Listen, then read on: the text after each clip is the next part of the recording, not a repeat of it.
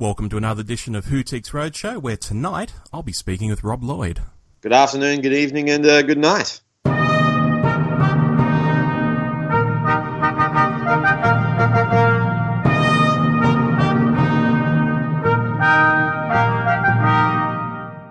If you follow Rob Lloyd on Twitter, you'll know his profile runs actor, comedian, Hufflepuff, Time Lord, problem solver. One thing it doesn't mention is podcaster, and with the recent launch of the excellent Nerd Out podcast, I'm thinking the profile needs an update. Rob, hello. Hello, how you doing, Rob? I'm not too bad at all. How's Nerd Out going? Nerd Out is going well. You know, it's a vicious sea, the podcast ocean that exists on the internet. So to find your place in that storm, or find your little calm island for you to sort of like sprout your nerdy thoughts is a challenge right at the first. So we've got to try and make our way within that and labyrinth of so many other podcasts out there. I'm sure there's so many other nerds going, you know what I should do? I should get together with another nerdy friend and just talk about everything that we love, which bores the hell out of all our other friends or family and stuff like that. So I'm sure we'll find our way amongst the sea of other nerds out there trying to compete for glory. So it's a lot of fun at the moment. We're just hoping the rest of the online community find us soon enough. Oh, for sure. And it's a lot of fun to listen to. As a listener, I quite enjoy the variety from show to show. You're always talking about different TV shows or different movies out there. What made you want to do it? Well, I've guested on so many podcasts over the last couple of years, especially with focusing on my Doctor Who obsession, which has like been the main focus of my professional career over the last 5 years. So it's always been in the back of my head, I should do a podcast. A podcast would be a good thing. And I was like co-hosting a podcast for a couple of years called Preacher's Podcast before my co-host Benjamin Mayer McKay sort of like gave up the Doctor Who element of the show and went on to do more legitimate stuff like focus on performing arts as the main focus of the show. So I've kind of like lost that avenue for me just to sprout my nerdy crap wherever I want to. And I've done some stuff with Sandro before because he's a young up-and-coming broadcaster. And so when he came across he brought up the idea, the main thing was that he'd do all the editing and the putting it on all the specific sites and stuff. So I said, all I have to do is talk and then share a couple of links. I can do that. You've got it made in the shade there. Yeah. So he does all the hard work and I sort of like reap the benefits. And I put reap the benefits in inverted commas, Rob. All right. If anyone wants to find Nerd Out, where can they find it, Rob? We are on iTunes. We're on Stitcher. We've got our own Facebook page. So just type in Nerd Out with Rob Lloyd and Sandro Felcher, and you'll be able to find us. Or just go to my Facebook page or website, and there are links there. So robloyd.com.au. Everything is everything for Nerd Out, and everything else I do is on my website. Lovely stuff. Now, on to the item you've brought for us today for the Roadshow. It looks like a book.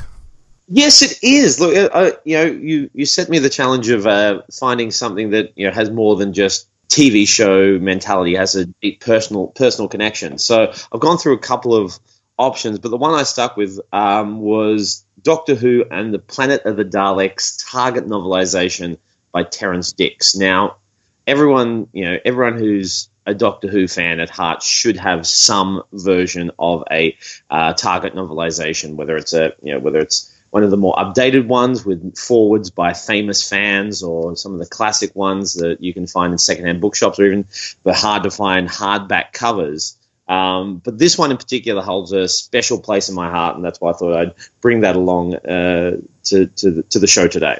Well, please, the floor is yours. Why did you choose this particular one? When I was a kid, I didn't get into Doctor Who until quite late. When I was a kid, I was much more into Star Wars and Sherlock Holmes and other type nerdy obsessions. I always wanted to get into Doctor Who. I was always interested in the concept of it, and so the iconic images of the Daleks, and of course I was aware quite early on there was more than just one actor who played the Doctor, but I wasn't sure why. Mm. I needed to. I knew it was a massive, decades long series. So I needed someone to sit me down and tell me everything. I couldn't just throw myself in and just hope for the best. So kind of like kind of like kept me at a distance until I got to uni in 1996, where a friend of mine who I met at uni was a huge Doctor Who fan and told me the entire history of Doctor Who in a 5-hour conversation, which was brilliant. Oh, wow. But when I was, yeah, it's not for the faint of heart getting into Doctor Who. So when I was a kid growing up, we had a really good book collection. My parents were quite, avid readers, and because they were both primary school teachers, and they wanted me and my brother to read as well. And we had in our shelves, we had 3 Doctor Who Target novelizations, and I had no idea. Still to this day, I've got some suspicions where, but still to this day, I have no idea how they got there in our bookshop. I even asked Mum and Dad, and I said, we had 3 Target novelizations, which I still have now, but do you know where you got them from? And Mum and Dad don't even know. So there's these 3 mysterious Who books have just landed in my shelf for some reason. I could dig a little deeper and try and find out, but I'd like the mystique of the Doctor drop these off for me to find, because time's a fickle thing and it'll come in whenever it needs to. So I had Doctor Who and the Zarbi. I had Doctor Who and the Cave Monsters, and Doctor Who and the Planet of the Daleks. And so when I started getting into Doctor Who, I remembered I had those books. I brought them into my collection. I read the Cave Monsters because at that point I hadn't seen Silurians, which was good, but there was something about Planet of the Daleks that really stood out for me. I know it's quite, within the Who history, it's got quite a dubious past because it's connected to the Terry Nation script, who just write the same story over and over again. One of the episodes is in black and white, so there's it wasn't released on video till right near the end of the VHS run.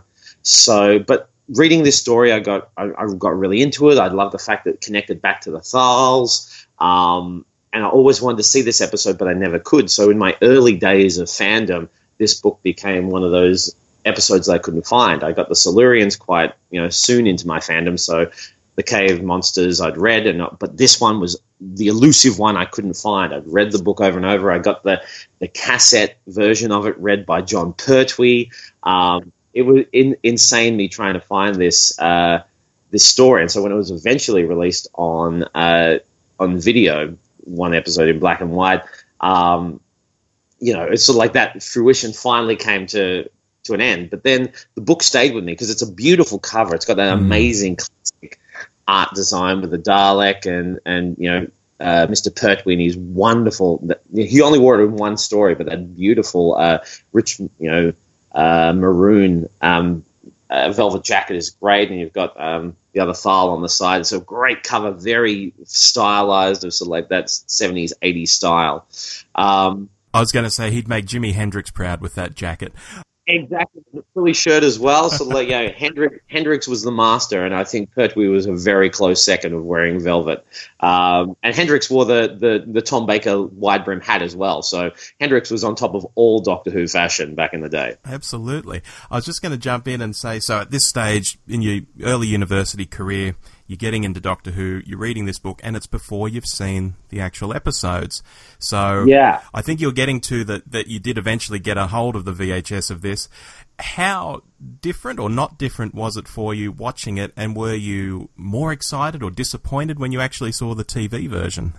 It's always the case, and I understand it where so many fans go who were, because at that time there was no Doctor Who merchandise. The only merchandise fans had at that time were the Target novelizations, and what Terrence Dicks did so well, and a lot of the other writers who went on to do the Target novelizations like Malcolm Hulke and even Ian Marter, they, expanded the characters, expanded the stories. They weren't just run-of-the-mill, rewrites, filled in some of the plot holes and expanded some of the characters. And so, it's a very...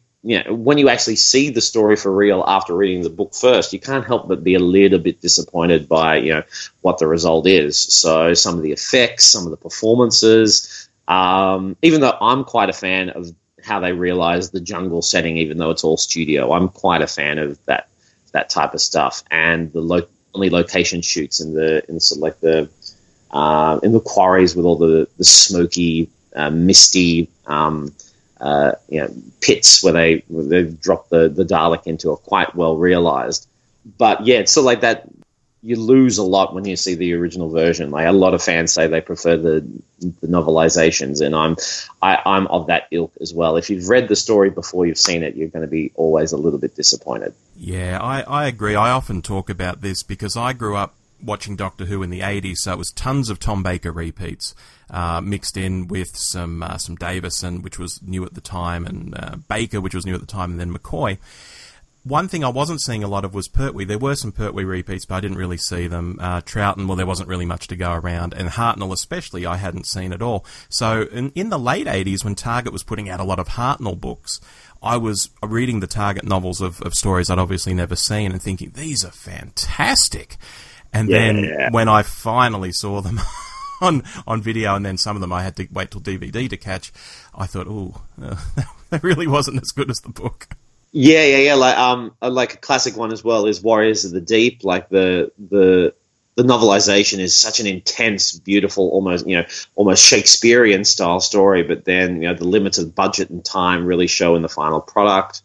Cave Monsters is a great one because they really expand on the secondary characters and find a little bit about their past, and beautiful, really sad. And even the Silurians as well are more than just, Silurian 1, Silurian 2. They have, characters and backstories as well. So it's able to take that time to develop it more as opposed to just the strict routine of television. So it's always a slightly disappointing thing when you've read this story and then you see it finally in all its television glory. Now, 2 of these 3 books were Pertwee books. Did that give you sort of an early love of the Pertwee Doctor, or an interest in the Pertwee Doctor at least, or did you just want to go all over the place and sample from all the Doctors? Yeah, well, I got into Doctor Who in 96, and that was, of course, not only the year the telly movie came out, but that was when John Pertwee passed away. So automatically I had this fascination about this actor who played the Doctor he passed away the same year I really finally get into it. So I watched all the news articles about him, and it was really fascinating. They showed his interviews on Parkinson or Wogan, and it was, just see how he'd slipped from character voice to character voice. Fascinated me, back in the day. The more it's obviously he falls back on the same 3 or 4 voices, which now we find endearing. You go through that whole phase of Pertwee going, oh my gosh, he's amazing. Then you go, oh, he's doing the same thing over and over again. And then you come back to going, oh gosh, we love the Pert. So it's a whole, it's the stages of acceptance when it comes to the beautiful John Pertwee. So I was really fascinated, and so I went out and tried to absorb as much about Pertwee as I could. And I'd watched my first full story of his was Spearhead from Space, his first story. And from that story on, I was just, love at first sight. Pertwee became my favorite Doctor from that moment on. And so Pertwee was always at the top of my list. I wanted to see as many as I could, but I always tried to find the missing Pertwee stories or the hard-to-get Pertwee stories before any of the other Doctors. It was just something about him and his arc as the Doctor over 5 years. His exile to Earth really fascinated me, and and the Unit family was something that was really appealing to me as well. And so I wanted to find those stories, because I got into it to the point where a lot had been released, but they were hard to find in ABC shops, which are now extinct as well. Yes. They're getting old. That fascinated kept going, and having those novelizations that were in my house mysteriously as a child, just waiting for me to find them. They were very patient. They played the long game. To go back to whenever I couldn't find a story. It sounds like it was meant to be in that case. My relationship with Pertwee is very on and off. At times I think, oh, he's so arrogant, he's so awful in this story, and other times I think, oh, this is great, I love it when he's an ass to people, and I sort of tic-tac between the two. Something I liked when I was catching up with his stories is, and you've partially mentioned this, that one of the episodes of Planet of the Daleks was originally black and white before they used that special technique to sort of recolorize it for the DVD release. The first time I saw the Demons, it was all in black and white, and I think forever that's coloured that as just the ultimate story for me, because it was so scary in black and white. I don't know if you saw it first in black and white or not, but by God, it was great in black and white. Yeah. I saw Ambassadors of Death. The first time I saw Ambassadors of Death straight was a copy of it from UK TV when they had the rights to it on pay TV, and that was all black and white as well. And so some of the dodgier effects were covered up quite well, and it's a credit to the dodgy nature, open inverted commas, of some of the transitions, because once you watch the DVD versions of these, they really show up the datedness of the effects, but in that more VHS, lower quality version of them, they blur and they kind of work well. Like watching The Mind Robber on VHS, it's beautiful, and those eerie scenes in episode 1 where they're in this vast emptiness looks great, but once you get the the DVD updated, upgraded version, you can see the line where the cyclorama is, and you can see that it's just a so that kind of takes away from the smoke and mirrors of the industry, which we love to actually see. Oh, you can see the lines, or you can see the joins. Yeah, and also the size of screen we watch on these days as well doesn't help, does it?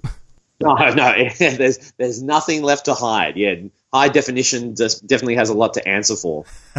I agree. I totally agree. So the Planet of the Daleks sort of stuck around with me, and when I started incorporating my obsessions and my nerdiness into my professional performing, I sort of brought it along with me, and especially with Planet of the Daleks is very special to me because I was when I was in a comedy trio called The Hounds. We did quite a lot of work back in the noughties.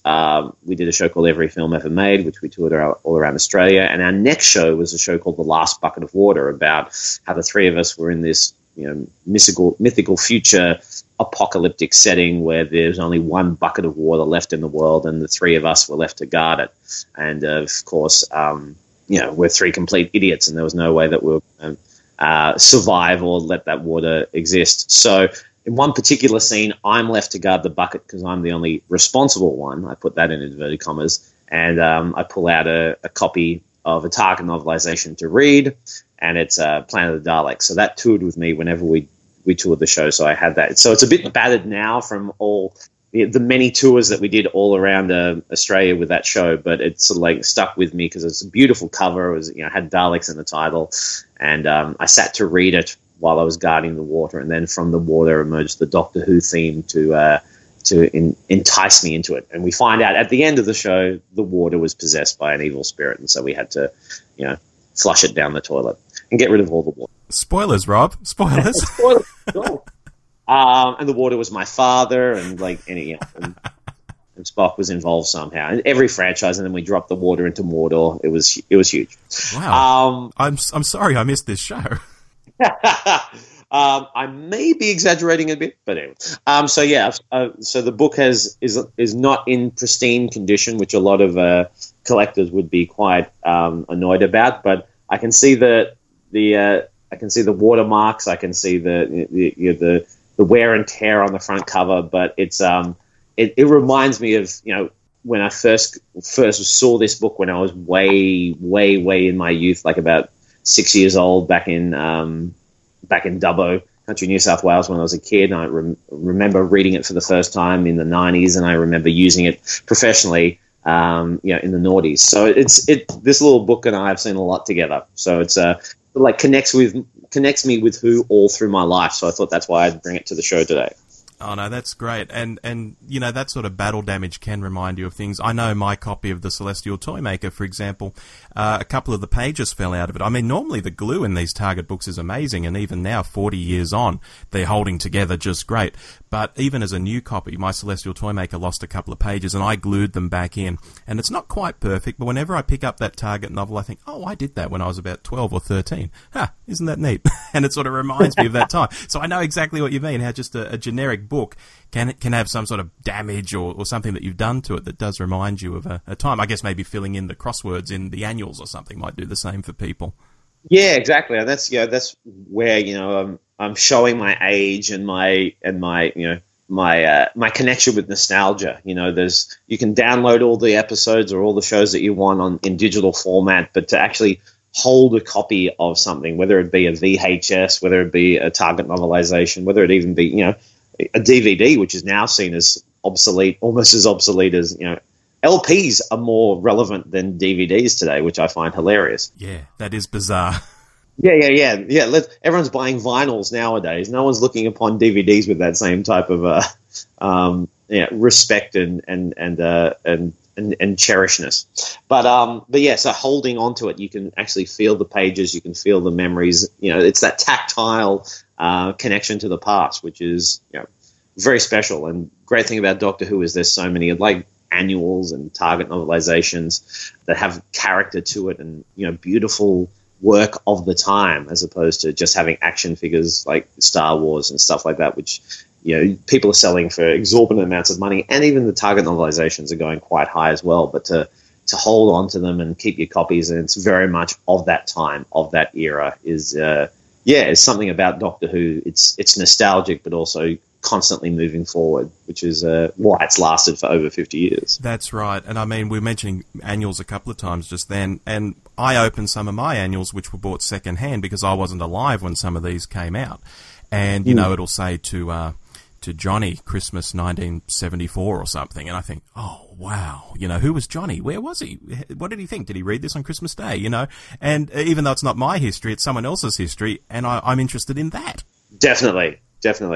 It's that type of stuff is Who is always is inexorably connected to the past, and no matter how much it tries to be modern, and that's what it tries to do with the latest trends. The 70s era was all about Bond and the Avengers. The 80s was all about that that resurgence of gothic horror. But then Christopher Ace Bidmead and John Nathan Turner tried to kick it into the more serious science fiction that was moving into the 80s, and they tried to keep up with the action violence of the mid 80s with the A-Team, with Colin Baker's era. So they've always trying to be as modern as possible. Sometimes they succeed, sometimes they don't. And the relevance of the show now, even coming into its 10th season, even though it's been being back over 12 years, it's trying to keep up with modern. With Bluetooth and digital files and all these modern issues, Doctor Who can always stay relevant, but always has that foot firmly planted back in the past. Indeed. Now, earlier we were talking about reading the book versus watching it as a show, and there is one particular part of the televised story that I adore, and you'll probably know what bit I'm talking about straight away. It's where Pertwee says to the guys, when you go back home, don't glorify war, don't make it seem like a big adventure. I'm wondering if that comes across as well in text as it does on the screen, because on the screen, that no matter what I think of other parts of the story on screen, that part always just grabs me, and I think, oh my God, that is Doctor Who in a nutshell. That is just amazing, Does that scene move you? Do you recall seeing it for the first time? Oh yeah, it's that story in particular as well has one of my favorite Doctor Who quotes of all time. For a long time, it was a straight line, maybe the shortest distance between 2 points, but it is by no means the most interesting from the Time Warrior. But I think that's been trumped quite recently over the last couple of years, and I've actually used this quote in my most recent show, which is The Heart Awakens, which is about it was like part 3 of my nerd trilogy of shows. My first ever solo show was about Sherlock Holmes. My second ever solo show was about Doctor Who, which was Who Me, which I've gained most of my notoriety for. And my third show, which I took years to do, which finishes off the trilogy, which was about my first love, Star Wars. And I did that sort of like as a love story where I have, Star Wars was my first love, but then, we separated and I found a new love, which was Doctor Who. And then, Doctor Who wasn't doing much and not moving and not sort of like changing or evolving. So we broke up and I started a new relationship with Star Wars. We'd come back with the prequels.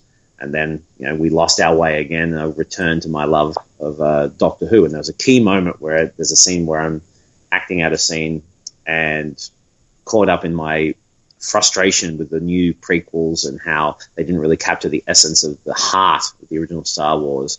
And I quote John Pertwee's third Doctor from The Planet of the Daleks, which is, courage isn't a matter of not being afraid, it's about being afraid, but doing what you have to anyway. Mm-hmm. And that's an amazing scene. And that's, I know the history of that from Doctor Who annals, from listening to Terrance Dicks and Barry Letts, because at this time he was in his 4th year. And as Terrance Dicks says in his matter-of-fact manner. John just wanted a bit more of the acting stuff. He didn't just want to do the action and the fighting. He wanted to get a bit more of the, acting in. He wanted to show off his talent. So we had to write these monologues. And so these beautiful moments where you actually see, John Pertwee, who's not the most diverse of actors. He had a very limited range as a performer. And that's why I adore him. He worked within an inch of his life, within his acting. Like Sylvester McCoy, you see him within his 3 years of Doctor Who. He's very limited with what he can do, but he pushes himself. Sometimes it goes a bit ridiculous, like in his confrontation scene with Light in Ghost Light. And even John Pertwee has these mugging scenes when he's being attacked by monsters, but he has his limited range. You can go, okay, this is where he's going to be touching his nose finger. He's going to be stroking his chin finger. He has his limited poses and stuff, but you could see he's working as best he can to push himself with it as a dramatic actor. And that's what he wanted to do with the Doctor, is make it a dramatic role. He didn't want to do it as a comedic character. He wanted to play it straight. And so as he got along into the show, he became more confident about how he wanted to do the character. So he has some beautiful moments in there, encouraging the science Thal that, just because you're afraid when you're doing stuff doesn't make you a coward. That's a beautiful moment in the corridor, in the cell. And then, that final speech is very beautiful and still very relevant now, very much so nowadays. Think of all the loss, and don't think of war as a fun thing. He does it really and that type of stuff you can't really capture in text form. It really depends on the performer. And so anytime John Pertwee, stretches his acting muscles, I get very happy. Like the scene in The Time Monster. There's only one good scene in that entire 6-part abomination, The Time Monster, is when he's tied up with Joe in Atlantis, and he talks about, the old man who lived up, halfway up a mountain behind his house, which we see coming in. And so that moment talking about, it's all grey and dark, but then he starts to see the colours again. Those type of beautiful little moments give us a great insight into not only John Pertwee's Doctor, but they've kind of carry that on, and you see that type of beauty and that admiration for the world and for life and for the universe and for even his home planet in, David Tennant's speech with Martha in Gridlock when he starts to talk about Gallifrey. You see that's a direct connection. You can see that as a character. You can see that 10th Doctor is the exact same character as the 3rd Doctor, even though it's 40 years difference and 2 completely different actors. So those performance elements that Pertwee threw so much into his Doctor is something you can't really capture. You can try to emulate it by reading it in your imagination, but there's something about an actor being given some words and making them sing. And he hit the mark really well with those type of speeches because he wanted it. You can see he wanted to do it so much. He wanted to be taken seriously. He took the material, he took the show so seriously that we had no other option but to go with him. And that's a credit to him as his performance. And he gets a lot of derision, and he's kind of been forgotten over the last couple of years because, Tom Baker is such a huge influence, and with the modern Matt Smith and David Tennant have taken the lion's share of it. But Peter Capaldi's done a very good job of, connecting things to the Pertwee era, like some of the early photo shoots reminiscent of photo shoots with Pertwee and Manning, and, the Velvet Jacket obviously coming back as a huge tribute to the Pertwee era. So, it's good to see that, the Pert is getting a bit more attention again. Which begs the question as we round up here, is he still at the top of the food chain for doctors in terms of, what you like, or is he slipped a bit? Or no, he's a beautiful man, and he's stayed strong. He was a comedian trying to be serious, and for me, a young actor who started out work in pantomimes back in Dubbo when I was a kid, and then moving into university trying to be a legitimate actor, but now moving back into comedy.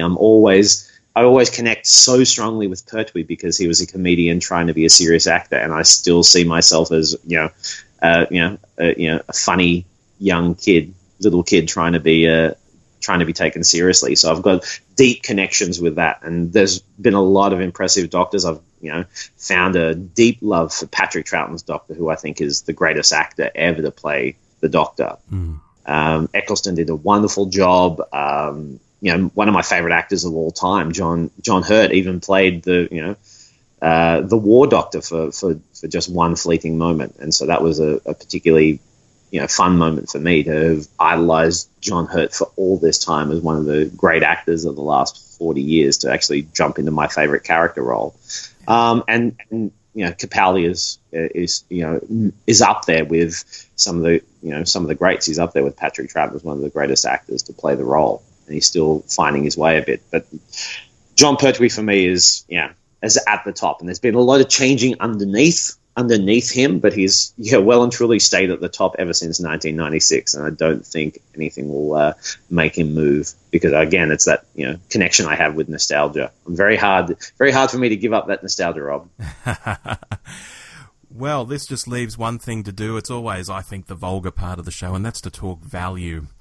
Obviously, the Target books were produced in such volume that you can still go out and buy them from the 70s and 80s, particularly if they're a little beat up, for $5 to $10, which I think is a bargain for any fan getting into Who now, that you can go out and just grab all this stuff so easily. Still, it's a wonderful thing. Definitely.